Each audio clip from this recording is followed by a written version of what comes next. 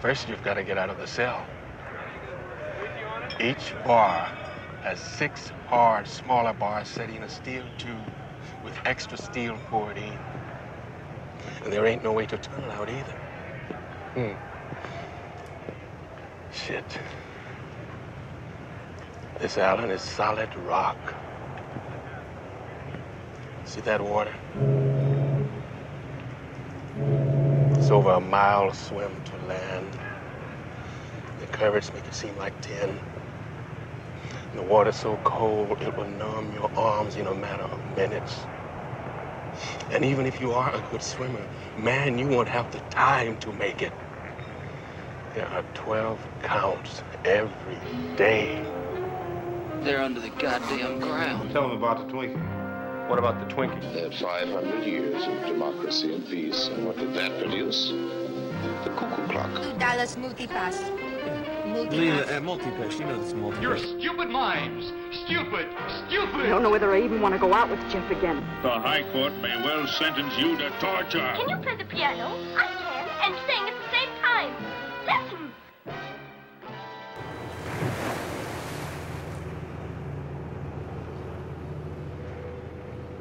Days after the bloody incident with Doc and the hatchet, the men sat down in the cafeteria to have dinner. Frank placed a chrysanthemum on the table in honor of the kindly old man who wasn't with them anymore. The warden, however, walked over and told Frank that this is against prison regulations. Taking the flower, the warden crushed it in his hands. Another older inmate, the one they call Litmus, got so upset that he stood up in anger, but before he could do anything, he collapsed to the ground. He had had a fatal heart attack. The warden looked on without emotion and coldly stated, "Some men are destined never to leave Alcatraz." Well, hello there. Welcome to Celluloid Days, a podcast of film and film history. I'll be your host for today. My name is Jeff Kelly, and it looks like I'll be flying solo for this episode. And since it's the first Monday of the month, I'll be talking about a film based on a true story. On this episode, I have the story of Frank Morris and the Anglin brothers who battle an evil warden and try to escape from a federal penitentiary. It's the 1979 film Escape from Alcatraz, directed by Don Siegel and starring Clint Eastwood, Patrick McGoohan, and Fred Ward. I may have found a way out of here. Now, I decided to do this episode because, well, I'm sort of an expert when it comes to Alcatraz. I've got personal experience with this federal penitentiary. By personal experience, I mean I visited the island about a year and a half ago, and by expert, I mean I listened to the little audio player they give you while walking around the cell area. You know, the thing that surprised me when I visited Alcatraz was there wasn't a tour. You take a boat over, and once you arrive, you're free to just walk around and do whatever. At one point, you walk into the cell area, and they give you a little device that you can listen to that sort of works as your tour guide. You can listen to it or not, depending on what you want to do. In our group, some of us, like myself, listen to the whole thing. Others, they listen to a little bit of it and then just walked around. What is interesting is that the recording features many of the actual inmates who served time at the prison, and they give you an insight on what life was like when they were incarcerated there. One thing I can tell you about Alcatraz is that not only is it a scary place, but it's also a windy place as well. Summer's coming on. It's getting cooler. Weather here's as crazy as the rock. Maybe crazier. If you've ever been to the San Francisco Bay Area, you'll know what I mean. We walked around the outside recreation area, and I'm telling you, the wind was something else. If it's like that all the time, I could see it making a man go crazy. I wonder if the filmmakers had to pick certain times of day to film those scenes where the wind maybe wasn't so fierce. Now, I saw all the cells of the men who escaped, and they have them set up to look like they did when the men took off. But the thing I remember most about my time on Alcatraz is the story of Robert Stroud, the so-called Birdman of Alcatraz. Apparently, no one liked him, not the guards or the other inmates. Nobody. And he never had birds on Alcatraz. Perhaps I should have done that film, but no, I'll save us all time here by telling you that movie is mostly fiction. Anyway, we're here to talk about Escape from Alcatraz. Okay, the first thing you need to know is, while there are a lot of things that are known about the escape, there are still many things in question. You see, in the film, there's a character named Charlie Butts, played by Larry Hankin. What's your name, kid? Charlie Butts. Charlie's Butt? Butts. Charlie Butts. You got a funny friggin' name, kid. Yeah, what's your name? Al Capone. You might remember Hankin from Seinfeld. He's the one who plays the man who is going to play Kramer in the TV show Jerry. Anyway, that character Butts is based on Alan West, the fourth man in the escape plot. Most of what we know about the planning of the escape is from what West told authorities afterwards. In later years, he made it sound like he was the brains behind the whole thing. But personally, I would call his tale, well, unreliable. I've heard over and over in documentaries that Alan West was the true mastermind behind the plan, but I really think that's, well, questionable, to say the least. But unlike in the film in which Butts chickens out until it's too late, West, on the other hand, had planned to go, but failed to finish removing his screen grate, or he did remove it, but the glue he used to keep it in place was too strong, so on the night of the escape, even with the help of one of the Anglin brothers, couldn't get it removed in time. Once he got it removed and made it to the launching point, the others had left without him, so he just went back to his cell and climbed back into bed. Now, one thing I like about this film is it starts immediately with Frank Morris, as played by Clint Eastwood, arriving at Alcatraz. Welcome to Alcatraz. There's no silly backstory or some scenes to make us sympathize with his character. Nope, he's a bad guy, and he's been put into a maximum security prison. And here's a little side note here. The boat that he arrives in was the actual boat they used to take prisoners to the island back in the day. Now, when I watched this film, I just assumed that his arrival on a cold and rainy night was created for dramatic purposes.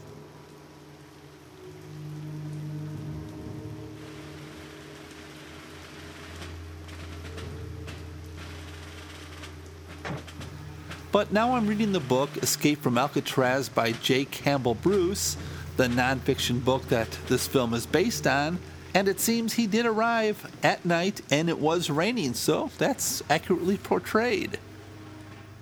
The following day he meets the warden, played by Patrick McGoohan. The warden right away lets him know that this prison is unique within the U.S. prison system for its exceedingly high level of security and that no inmate has ever successfully escaped. Before Morris leaves his office, he's able to steal the warden's nail clippers. Here's the thing. The warden character is fictional. When the real Morris arrived, Warden Paul J. Madigan had been in charge, and during Morris's time there, Madigan was replaced by Olin G. Blackwell. Blackwell, interestingly, had thought himself to have been the least strict warden of Alcatraz, perhaps in part due to him being a heavy drinker and smoker. Neither of the two wardens sound too much like the character played by McGoohan, but, according to the book, some of the dialogue was sort of accurate. Visitors, you're allowed 2 a month. They cannot be former inmates of this or any other federal prison. All names that you submit will be carefully checked by the FBI. What names do you have in mind? I can't think of any offhand. Family members?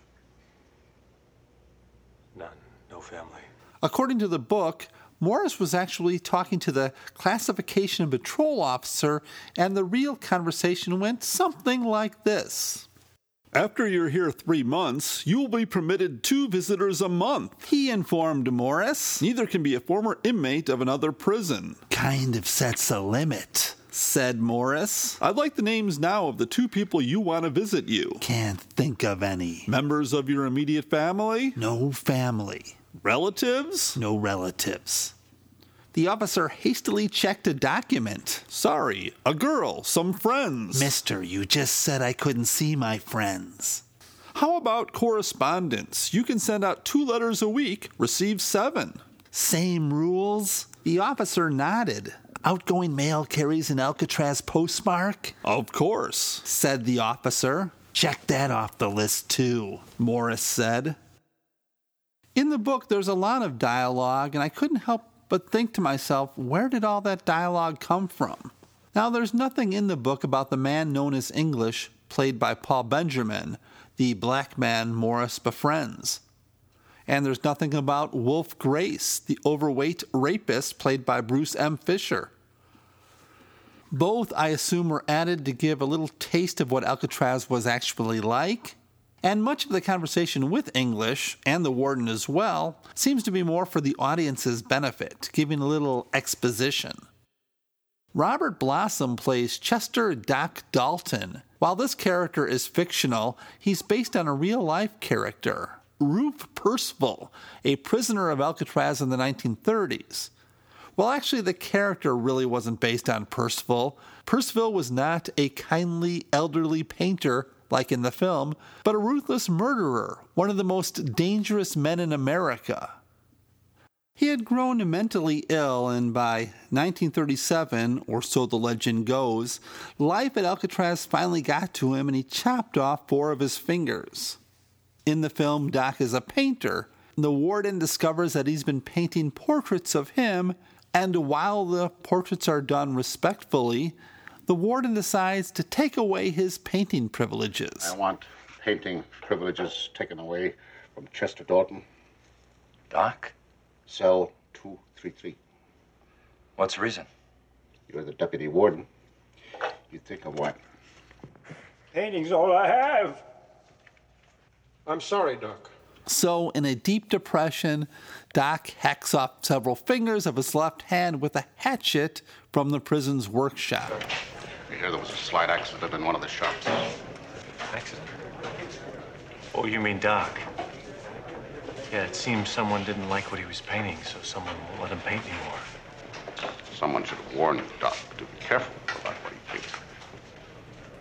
You're absolutely right, sir. There's always the possibility that some asshole will be offended. Later in the film, as I described at the beginning of the show, Morris places a chrysanthemum on the table during dinner to honor Doc. When the warden sees the flower, he crushes it. This causes another elderly inmate, Litmus, as played by Frank Ronzio, to have a heart attack. The warden looks on with a cold stare as the man lay dying on the ground, and he says to Morris, "Some men are destined never to leave Alcatraz alive." Can you believe a person of authority could be so cold-hearted? Well, not here because this never happened. But the fictional character of the warden is understandable. If the film had been 100% accurate to the true story, it probably would have been a little dry. I can understand why some of the more colorful aspects of the film were added, like the petty and vengeful warden. When the main character of your story is a convict who's been in and out of prison since he was 13, you need to find a way to make him be the good guy, and the best way to do that is create a bad guy. As far as the main 3, Frank Morris and the Anglin brothers, I think the film portrays them fairly accurately. Stay long? Not long. Only about 15 or 20 years. Why the rock? We were going over the wall at Atlanta when we encountered a minor problem. Says yeah. They saw us. Yeah, that do present a problem. Now they shipped us to 11 West. Yeah, but we didn't like the accommodations there either. Warden said he knew just the place for us. Alcatraz. Frank Morris was a smart man with an IQ of 133. Now, an IQ of 140 is considered genius level, so he wasn't technically a genius, but he was a convict of superior intelligence. He had been abandoned by his parents when he was 11, and it was all downhill after that. I turned 35 today. Some birthday. When's your birthday? I don't know. Jeez, what kind of childhood you have? Short. He really did have a job at the prison for a while of passing around books to the other inmates, and he did have an accordion. The Anglin brothers were sons of a poor Georgia farmer, and I'm not sure why they turned to a life of crime, but they began robbing banks and other establishments as a team in the early 1950s. The thing is, they usually went to places that were closed to ensure no one got injured. They claim that they only used a weapon once during a bank heist, and it was a toy gun. Like mentioned in the film, they had been to prison with Morris previously, and that's how they knew each other. The fourth member, Charlie Butts, is nothing like his real-life counterpart, Alan West. Charlie tells Morris this sad story of stealing cars for kicks, and his wife visits him in this touching and sad scene. For the real-life Alan West, the car-stealing part was true, but West was a talker and also a racist. He had a lot more crimes than just stealing cars, and he also knew the other three from previous prison stays. Now, while the makers of the film took some artistic license with the story, the details of how they escaped seems to be pretty accurate. Of course, in the film, it's all the brainchild of Frank Morris, while later Alan West claimed that he was the genius. And if you're wondering whatever became of West, well, according to findagrave.com, on October 30th, 1972, he was stabbed by what is described as a racial-motivated incident and was taken to the Stan's Teaching Hospital where he passed away. What the escape did for the prison itself was to make people realize that between its age and with the seawater that was eroding the steel and concrete, it was time to either shut it down or rebuild it. And then there was the cost. The penitentiary cost much more to operate than other prisons. Alcatraz was closed down about a year later in 1963. Forbidding Alcatraz prison, from which no man has ever been known to escape, has its name for impregnability at stake. A daring break for freedom by 3 convicts triggers a manhunt through the caves with which the rock is riddled and throughout the entire San Francisco area. To satisfy the curiosity aroused in a story that would strain the credibility of any melodrama, reporters get the details from Warden Olin Blackwell and Assistant Director of Prisons Fred Wilkinson. The warden says eroding walls and steelwork allowed the 3 convicted bank robbers to make their way out with the aid of teaspoons and infinite patience. The convicts are Frank Lee Morris, who is reported to have masterminded the escape, and brothers Clarence and John William Anglin. The attempt was thoroughly and ingeniously worked out, even to planting lifelike dummies in their cots to fool guards making hourly bed checks. The same care was taken in disguising loosened ventilator covers with painted cardboard to hide the digging that month after month they were doing with sharpened teaspoons. After tunneling through a 4-inch concrete wall, they climbed up a pipe shaft to the cell block roof. Then, in a series of incredible climbs and drops, they reached the water's edge. Coast Guard, Army, and police scour the swift waters of San Francisco Bay, through which they would have had to swim or go by raft to shore or nearby Angel Island. Their fiction-like bid for freedom makes history of a grimly fascinating sort.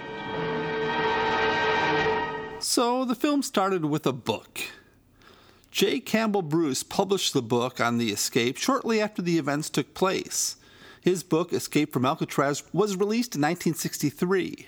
It was written into a screenplay by Richard Tuggle, who at the time had no real connection to the film industry and had never written a screenplay. Tuggle was living in San Francisco in the 1970s when he got a job with a tourist magazine. He was given the job of going to strip clubs and porno shops to look for advertisers. He often saw Alcatraz in the Bay, but he never visited it. He was like most people in San Francisco. Alcatraz is always there, but they never really think about it. One day, however, a friend convinced him to go take the tour, so off they were on a boat.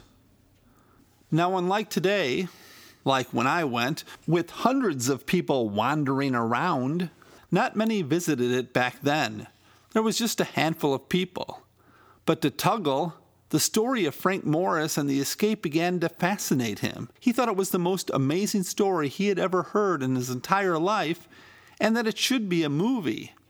The problem was, who was he to write or make it? So a couple of years go by, and he gets fired from a job he had working on a hospital magazine and didn't know what to do next. He went to Fisherman's Wharf one day and stared out at Alcatraz and thought, what could I do to get this story into a movie? Looking over at the tourist stand, he saw a copy of J. Campbell's book, and he bought it.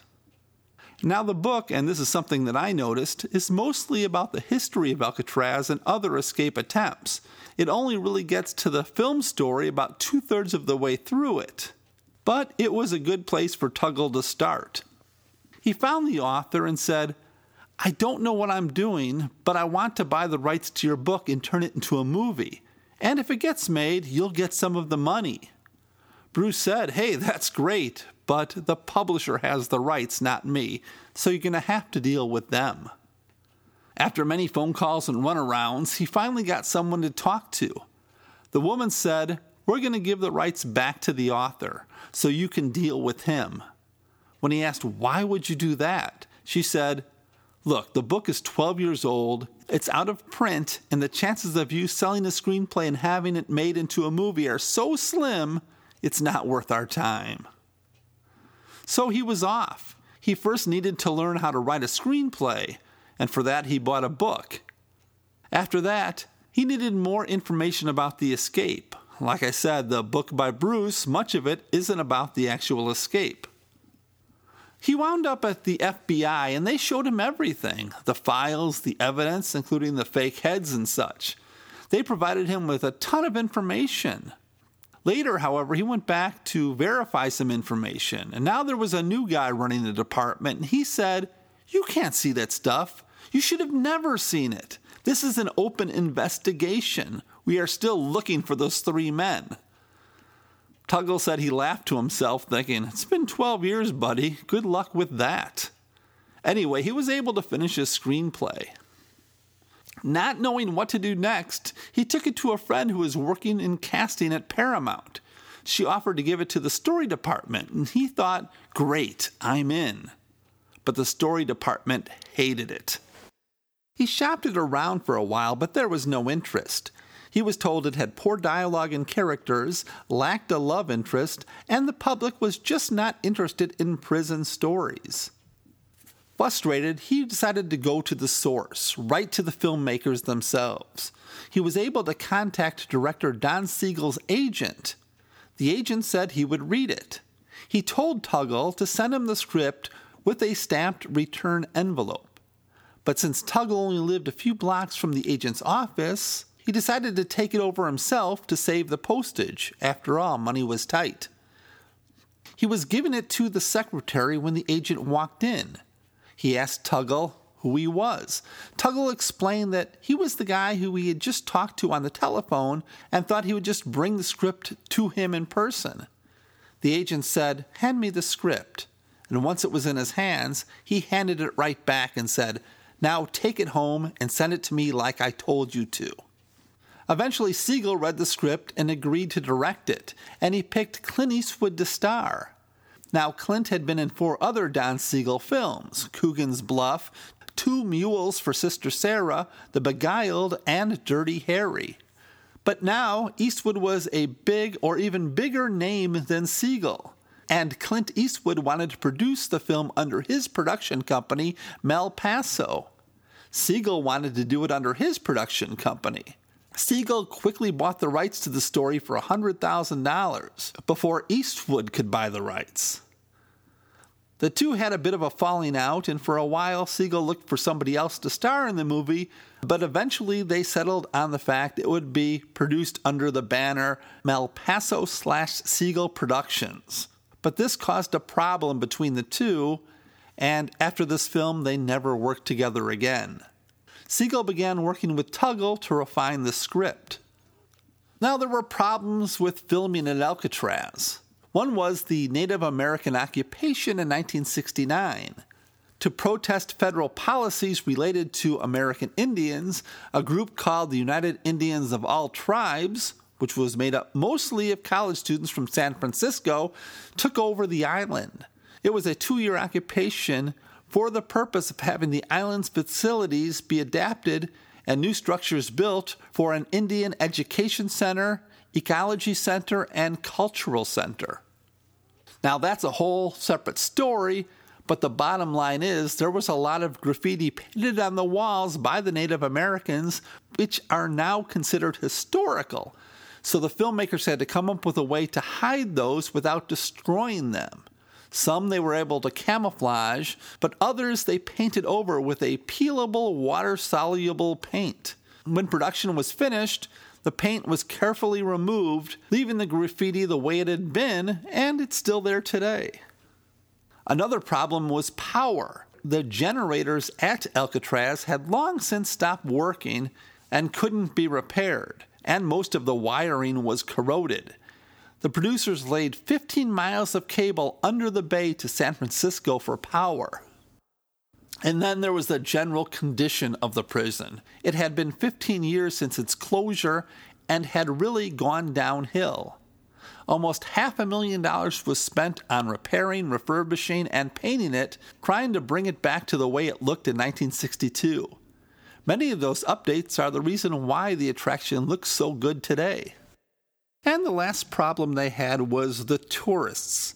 The filmmakers were not allowed to shut down the island, so every 30 minutes a boatload of visitors would arrive. A lot of the filming was done at night, but for the scenes that had to be filmed during the day, Clint Eastwood would often promise to meet with the tourists and sign autographs if they would just remain quiet while the cameras were rolling. Now, besides Clint, who I don't think I really have to talk about, the movie also stars Patrick McGoohan as the warden. Alcatraz is not like any other prison in the United States. Here, every inmate is confined alone to an individual cell. McGoohan lived from 1928 to 2009 and is probably most famous for his 2 TV roles. He was John Drake in the English spy program Danger Man, which was on from 1960 to 1968, which was known as Secret Agent in the U.S., and the wonderful surrealistic television series The Prisoner, in which he plays number 6. He was also in such films as I Am Camera, Ice Station Zebra, Silver Streak, and Scanners. He's a great actor, but I don't like to see him play the bad guy, which he often does. Maybe that's because I'm such a big fan of The Prisoner. Fred Ward plays John Anglin. Ward lived from 1942 to 2022. His greatest role, of course, was that of Earl Bassett in Tremors in 1990. Escape from Alcatraz was one of his earliest roles. His other films include Southern Comfort, Uncommon Valor, The Right Stuff, Remo Williams' The Adventure Begins, and Henry and June. I think he's wonderful, and the only thing I can say for him here is, well, he's Fred Ward, and I'm okay with that. Jack Thibeau plays Clarence Anglin. Jack was born in 1946, and as far as I know, is still alive today. I can't say I know him all that well. I don't recognize him from anything else, and that's probably because he never had a huge career. He often played characters with names like Musclehead, Coach Jackson, Detective, and Garage Soldier. I think he played minor characters in a lot of Clint Eastwood movies. But he does do all right in the movie, even though he doesn't have a lot to do. Harry Hankins plays Charlie Butts. How you doing, neighbor? I'm Charlie Butts. He was born in either 1937 or 1938 and is still with us. He's one of those guys that are popping up in movies and TV all the time. One of those I know that face type guys. English is played by Paul Benjamin. That was the last mistake they ever made. I got 2 99-year sentences, back to back. Seems like you could have pleaded self-defense. The dudes were white, man. Just like you. Benjamin lived from 1938 to 2019 and had a really long career, 6 decades long. He played the lead role in the film Leadbelly in 1976, and he was also in Do the Right Thing, The 5 Heartbeats, The Super, and The Station Agent. Now, one more actor you might not know that is in this film is Danny Glover. This was his acting debut. Magazine or book? Where's English? What'd they do? Give a nigger of his own? Now, you might know Danny from the film Gone Fishing in 1997. Oh yeah, there were all those Lethal Weapon films and a ton of other work. Danny's always fantastic. But you never really get to see him here. He's in a dark cell, his face is obscured, and it's only a quick 10-second scene. The film was masterfully directed by Don Siegel. Don lived from 1912 to 1991. He started being a montage director for such films as Voyager and Casablanca. One of his first big films he directed was the original Invasion of the Body Snatchers from 1956. Besides the Eastwood films he made, he also directed The Killers in 1964 and The Shootist in 1976. Eastwood often cites Siegel as one of his main influences, along with Sergio Leone, and dedicated his 1992 film Unforgiven to both men. I really like the way he directed this film. I mean, from the opening, which sets the mood perfectly, and all throughout, the pacing, everything. Now, the film was originally planned to have Frank and the other men paddle out into the cold water at night, and then the guard discovering the dummy head of Frank Morris. That would be the end. Get up, Morris. It's moving day. I said get up, Morris. Open up 109. God damn it, Morris. I said get up. Jesus Christ. But Clint Eastwood didn't like that, so another scene was added in which the warden searches Angel Island and discovers a chrysanthemum on the rocks, giving the impression that the men made it to the island. 2 chrysanthemums grow on this island. Not here on Angel Island. Why? I'm curious. The tides were mild and the fog light last night. They left at lights out. They had a 9.5-hour head start. I wonder if they made it. They drowned. Yes, sir. But it all worked. The film was considered one of the best films of 1979. It made $43 million on a budget of $8 million, so that's pretty good. Roger Ebert gave the film 3.5 stars out of 4 and wrote, "For all of its length, Escape from Alcatraz is a taut and toughly wrought picture of life in prison.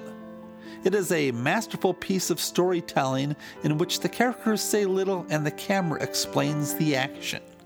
Now, in general, I really enjoyed this movie, and if I have to have one complaint, one thing I didn't appreciate was the mouse. You see, Litmus has a pet mouse, and at one point, he uses the mouse to send a note to Frank, and I thought that was a tad silly, and now that I'm thinking about it, somebody's going to write me and say, no, that was real. But as far as I know, it wasn't. As far as the music goes in this film, there wasn't much music. It was very minimal. You have stuff like this just subtly in the background.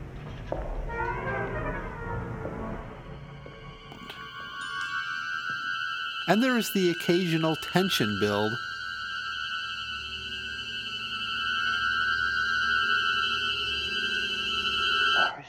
But all in all, I liked that. This movie didn't need the music. It sort of lets the visual stand by itself. As far as the actual 3 men, well, they were never heard from again, and I think officially they are considered drowned. but there's been a lot of bizarre information over the years that might suggest that they did survive. But that's another story for another day. Maybe I should bring back Coffee with Jeff for that. There's a wonderful episode of Stuff You Should Know that really goes into detail about that if you are interested. Godzilla, king of the monsters, alive, surging up from the depths of the sea on a tidal wave of terror to wreak vengeance on mankind. Godzilla, king of the monsters, it's alive. A gigantic beast, stalking the earth, crushing all before it. In a cyclonic cavalcade of electrifying horror. Raging through the streets on a rampage of total destruction. Is this the end of our civilization? Can the scientists of the world find a way to stop this creature? For the answer, see Godzilla, king of the monsters. More fantastic than any ever written by Jules Verne. More terrifying than any ever shown on the screen. Awesome. Incredible. Unbelievable. A story beyond your wildest dreams. See Godzilla, king of the monsters. A little bit before I go. You know, back when my job was watching films all night from midnight to 8 a.m., this is one of the films that I had to watch over and over again, and, you know, that was all right. It was better than a lot of them I had to watch back in the day. Now, watching it for this episode, it brought back memories of me sitting in my little cubicle area with 6 monitors around me, that Paramount logo coming up over and over again. Hey kids, back in the day, we had these things called VHS tapes, and ask your grandparents anyway. If you have any thoughts about this film, or Alcatraz itself, Clint Eastwood, anything really, send me an email. I'm at daysofcelluloid@gmail.com, daysofcelluloid all being one word. You can even email me just to say hi. I've also got a Facebook page, it's called Celluloid Days, and a Twitter page, it's at celluloid_days. Next week, we're going to do one of my favorite films, the 1954 Inishiro Honda classic Godzilla. I'll go into detail about how this movie came together and why it's still the best large monster film ever made. And I'm fully aware that the trailer I played was from the Americanized version with Raymond Burr, and while I'll mention that a little, most of my conversation will be about the original Japanese cut. Now, before I leave, I have one more request. If you could leave me a review, hopefully a good one, at wherever you stream this podcast, I'd be forever grateful. I'd like to thank you for listening. I'm still fighting a cold. I don't know if you can hear it in my voice, but hopefully it'll be gone by next week. So take care, stay healthy. I'll talk to you later. Bye. They're under the goddamn ground. Tell them about the Twinkie. What about the Twinkie? They had 500 years of democracy and peace. And what did that produce? The cuckoo clock. $2 multipass. Multipass, you know it's multipass. You're stupid minds. Stupid. Stupid. I don't know whether I even want to go out with Jeff again. The High Court may well sentence you to torture. Can you play the piano? I can. And sing.